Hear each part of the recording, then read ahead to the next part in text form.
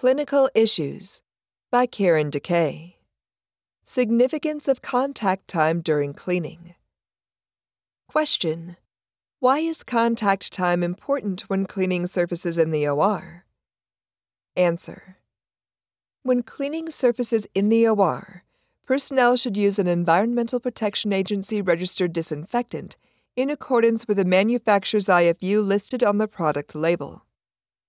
Disinfectants that are registered with the Environmental Protection Agency are regulated under the Federal Insecticide, Fungicide, and Rodenticide Act and have designated contact times on their labels that indicate the time the disinfectant must remain in contact with the surface to eliminate specific microorganisms.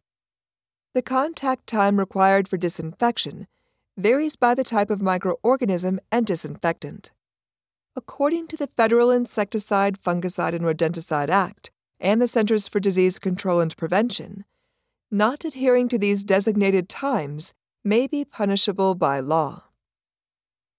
A non-experimental study was conducted to evaluate the bactericidal efficacy of accelerated hydrogen peroxide, quaternary ammonium compounds, and liquid sodium hypochlorite disinfectants against S. aureus and Pseudomonas aeruginosa on hard, non-porous surfaces. The researchers tested these products for 6 different contact times and at 8 different concentrations, and found that deviation from label contact time or concentration significantly reduced the disinfectant's efficacy. Contact times are based on continuous wet contact with the surface being disinfected.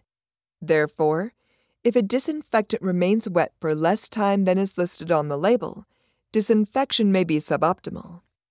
Additionally, placing items such as sterile supplies on surfaces before the disinfectant's designated contact time has been reached can disrupt the time that the disinfectant remains on the surface.